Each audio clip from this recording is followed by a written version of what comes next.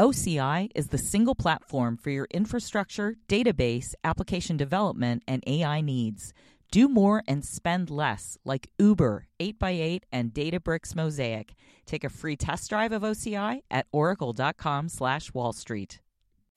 Coming up on the Money Beat podcast, markets around the world soaring on the latest Brexit polls, and we have a little tiny peek into the high stakes and sometimes very personal and very bitter world of mergers and acquisitions. This is Money Beat from the Wall Street Journal. Now from our studios in New York, here are Paul Vigna and Stephen Grosser. Hello, welcome to the Money Beat podcast. Paul and Stephen here in the studio. And our dear friend, Charles Forelle, is on the phone from London. Charles, how are you? I'm well. How are you guys? We're good. We're okay. And the reason we wanted to have Charles on today, folks, is because what we want to talk about is what a lot of you probably noticed in the market when you got up and checked your phone. And, of course, the first thing you do is you go to the futures market and see where things are trading, right? Isn't that what you do, Grosser, first thing in the morning? Yeah, actually, yes, it is. It really is kind of sad. And so you wake up this morning and you look at the futures and you see S&P futures up 27 points, and you're saying to yourself, all right, something clearly big happened. And what happened, Charles Forelle, were polls over the weekend showing that the Brexit vote is not so cut and dried, is it?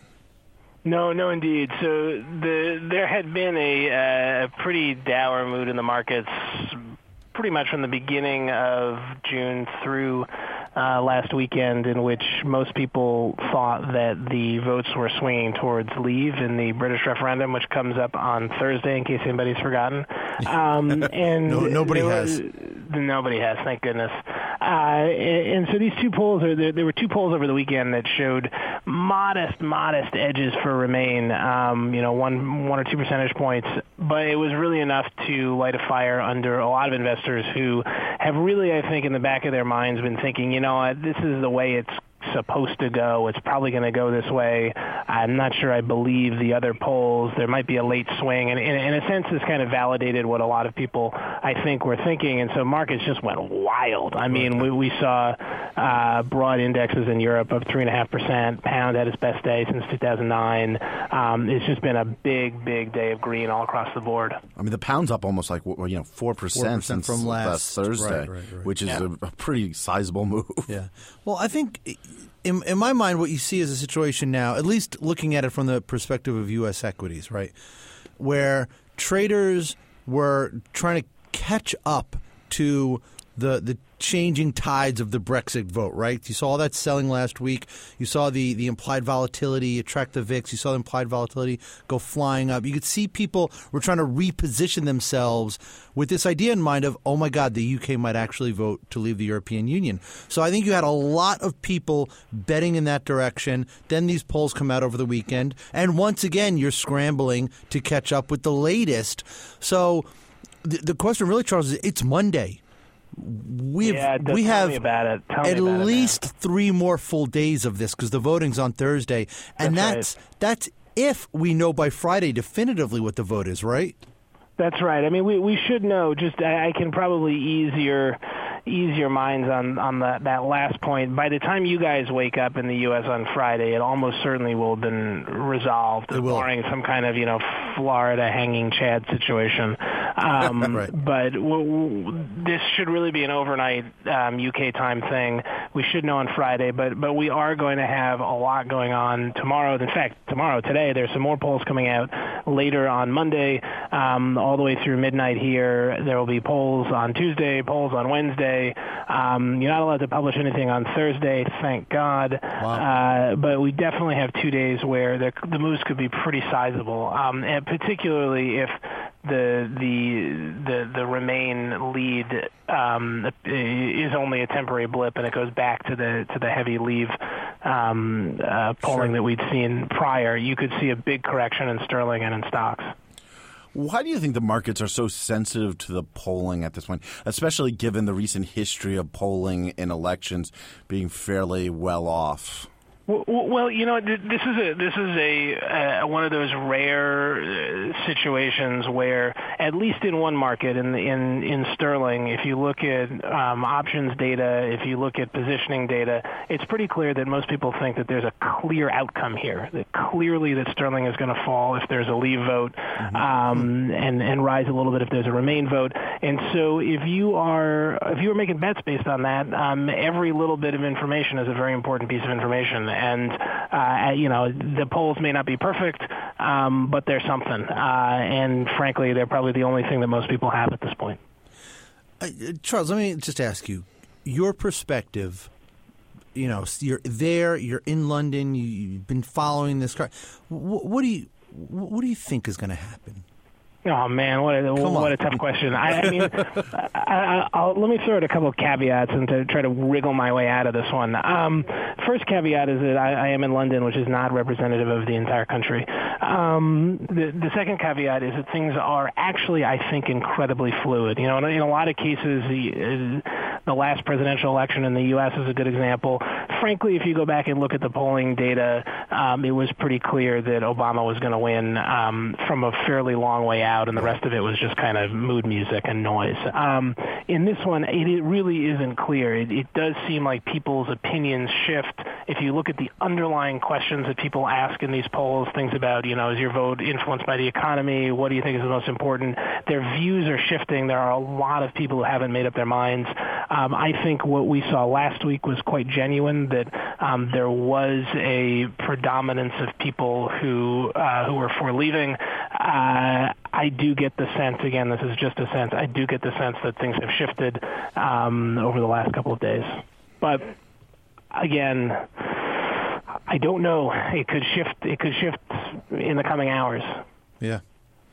One of the questions, too, is, after the vote, a lot of people sort of been raising this point, is that, like, the negotiating how to sort of separate negotiating, how the UK is going to interact with the rest of Europe and trade agreements and things like that. What you could end up with is something that looks very similar to being part of the EU. How much of that, is the market taking into account that this is going to go on for years? I think a lot of that is probably being discounted because in the long run, it's really unknowable what happens, and in any case, the long run is so far away. It's 2 years once they start the negotiating clock. They don't have to start the negotiating clock on Friday. This could be the kind of thing that my kids are talking about many, many, many years in the future. God, I hope not for their sake. But I think probably in the short term, there's clearly a quick reaction in sterling, and I think you'll start to see things play out pretty quickly. This is, of course, if there is a leave vote. A quick reaction in sterling, and then a lot of where the markets end up will depend on how deep that fall is, what the Bank of England does or doesn't do. And I think there's going to be a lot of, in the case of a leave vote, I think there's going to be a lot of movement in the early days. It might ultimately settle out that after 6 weeks or a month or 2 weeks that investors think, you know what, we're probably going to end up back in a situation quite like where we are, but we're not going to know that on Friday. So there will be substantial uncertainty and substantial movement. So here's another question for you. Are you bringing another shirt and a razor to the office for the next couple of days? Ordering pizzas? Are you guys doing a siege thing here? Happily, News Corp, in its infinite generosity, provides lovely hot showers in the basement of our building, and I plan to come in with a full couple of wardrobes. You do. So you plan to basically just be there. Yeah, this is a camping event. I don't really like to camp, but if I'm going to camp anywhere, it might as well be on the 7th floor of 1 London Bridge Street. Yeah.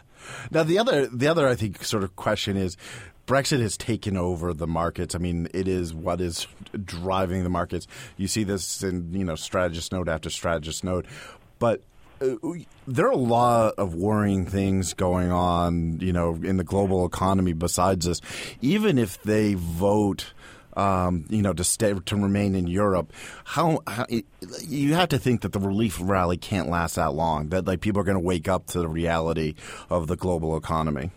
I think that's probably true. I am surprised at how much the rest of the world is affected by this. And as we're speaking, the pound has just plummeted. There's another poll coming out. Wow. I am amazed at how much the rest of the world is reacting, particularly in things like equities. That really tells you that what is happening is people are interpreting this as a global growth story. People are interpreting this as a sort of thing that could derail what is frankly a pretty fragile economic situation. Europe has just managed to kind of get back to a place where it's growing a little bit, but it's been years, man. It's been a long time in Europe since things were definitely on the up, and if this derails it, it could be bad either way, frankly. Wow. All right, we got to wrap it there. Got to let Charles guys got to get a few minutes of free time before he has to get back to work. The pound just fell from 147 to 146 in the space of about 2 seconds there. Wow. All right. Well, we'll let you hop on that. We thank you for the time, Charles. Yeah.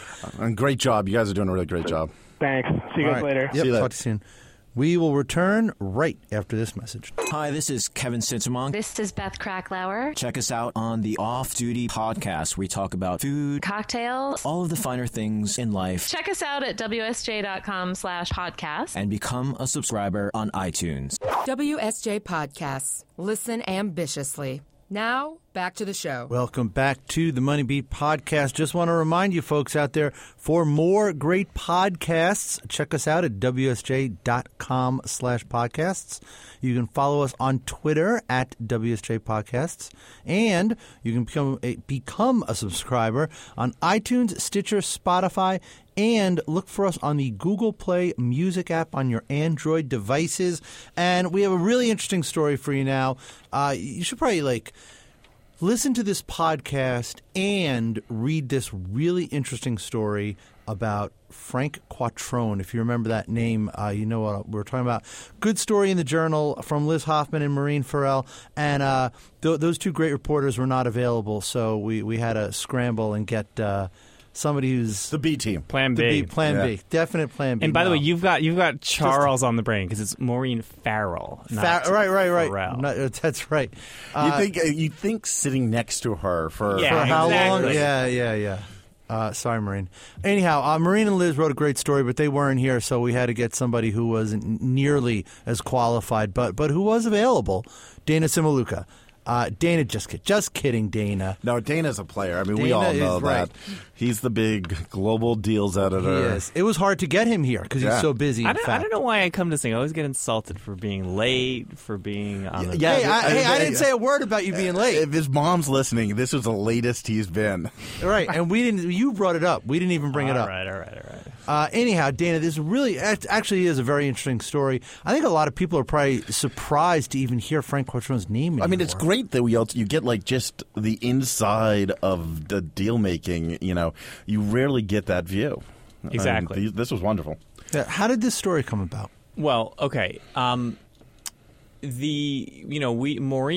did a story that ran on the front page of the print edition back in December, which kind of did a couple things. One is it kind of recapped Frank Quattrone's fascinating career, and which I'll get back to in a second. And it also, went into detail on this great anecdote which illustrates that for all the success that he's had, there is some controversy surrounding him. Now, back to his career just for a quick second. This guy was very successful in the 90s in the dot-com boom. He shepherded a lot of important tech companies into the public domain. And then if you remember, he had this legal issue where he was accused of obstructing justice. He got convicted. He was, I believe, close to going to jail for 18 months or something like that. Then the conviction was overturned. Okay.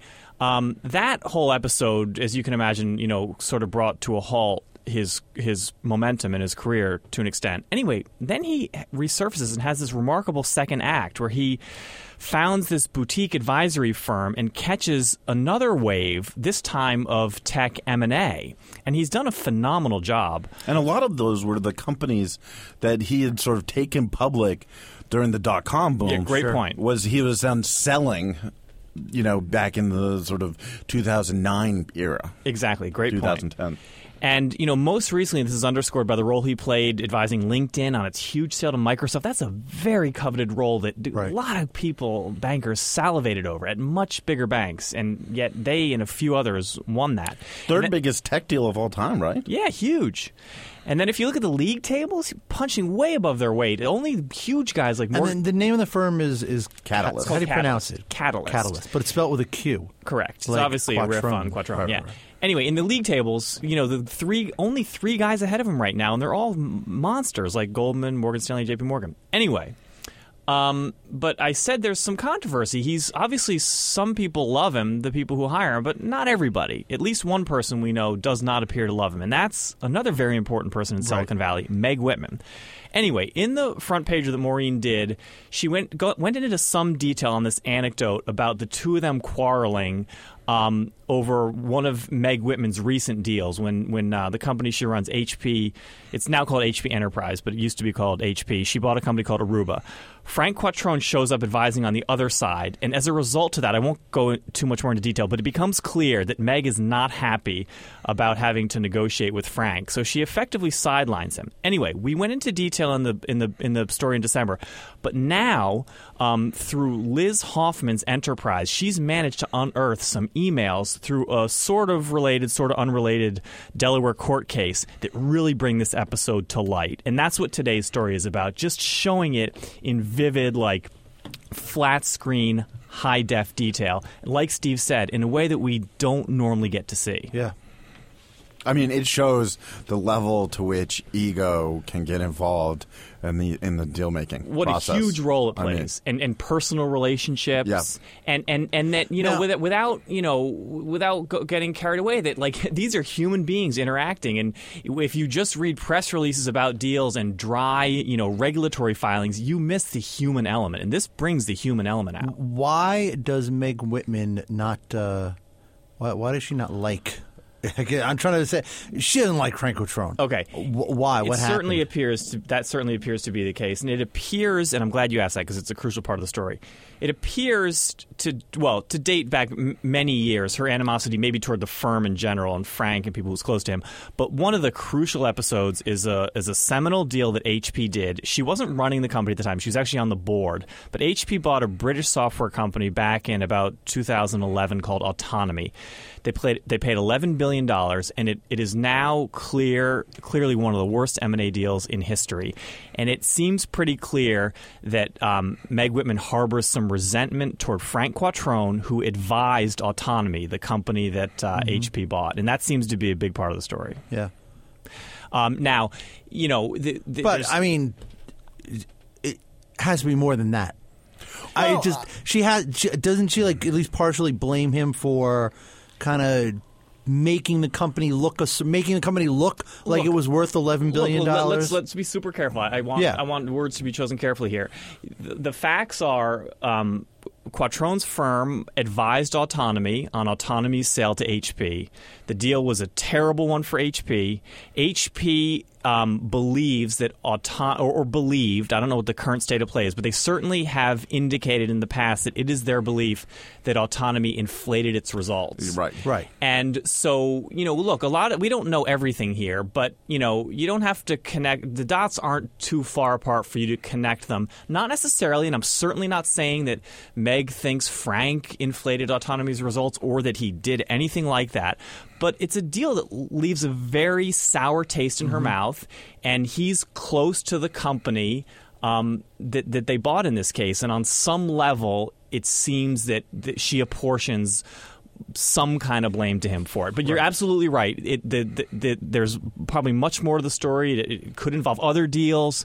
We mentioned another deal that seems to have also left a sour taste in her mouth. So yeah, it's complicated. I mean, part of what's interesting is in Maureen's piece back in December gets into this is he is a controversial figure, and he's known for getting the highest price for his for the companies he's advising.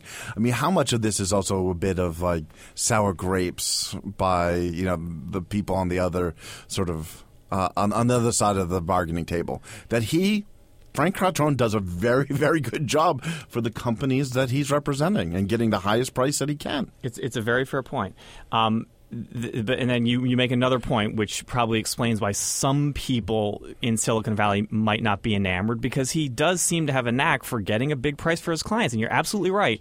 And they make this point, and I want to be sure to get Catalyst's side of the story here. They, in a way, I'm paraphrasing a bit, but they make the point like, look, shoot us. We do a good job getting our clients a big price. We're all big boys here. Yes, and the other point I do want to make very clear on autonomy. The company's founder has vigorously defended its accounting, and the UK investigated it and dropped the investigation after I believe they came to the conclusion that there wasn't enough evidence to go forward. But on the other hand, so they weren't criminal; they were just a bad company. Well, I mean, they wrote off the value, right? Yeah, they did. Almost all of it. Almost all of it. Right, yeah. right. But I mean, HP also HP without also did EDS at a very high price that they wrote down. I mean, HP has not had the best history of deal making in recent years either. Another very good point. So although to be fair, they've done. My understanding is that they might have been in the penalty box for a while in M&A, but they've come back, and I think Meg actually gets high marks for the job she's recently done. No, yeah, and I'm when I say recent, I mean I'm talking probably the last decade. Of course, going over even longer. I mean, you could go back to Carly and Compact. I mean, for a history of bad deals. All right, we are going to leave it there. Dana Cimilluca, I want to thank you very much for coming in. We always love to have you. Thanks for having me. We do. For Paul and Stephen, I want to thank you for listening, and we will catch up with you very soon. This message comes from Viking, committed to exploring the world in comfort. Journey through the heart of Europe on an elegant Viking longship with thoughtful service, destination-focused dining, and cultural enrichment on board and on shore. And every Viking voyage is all-inclusive, with no children and no casinos. Discover more at Viking.com.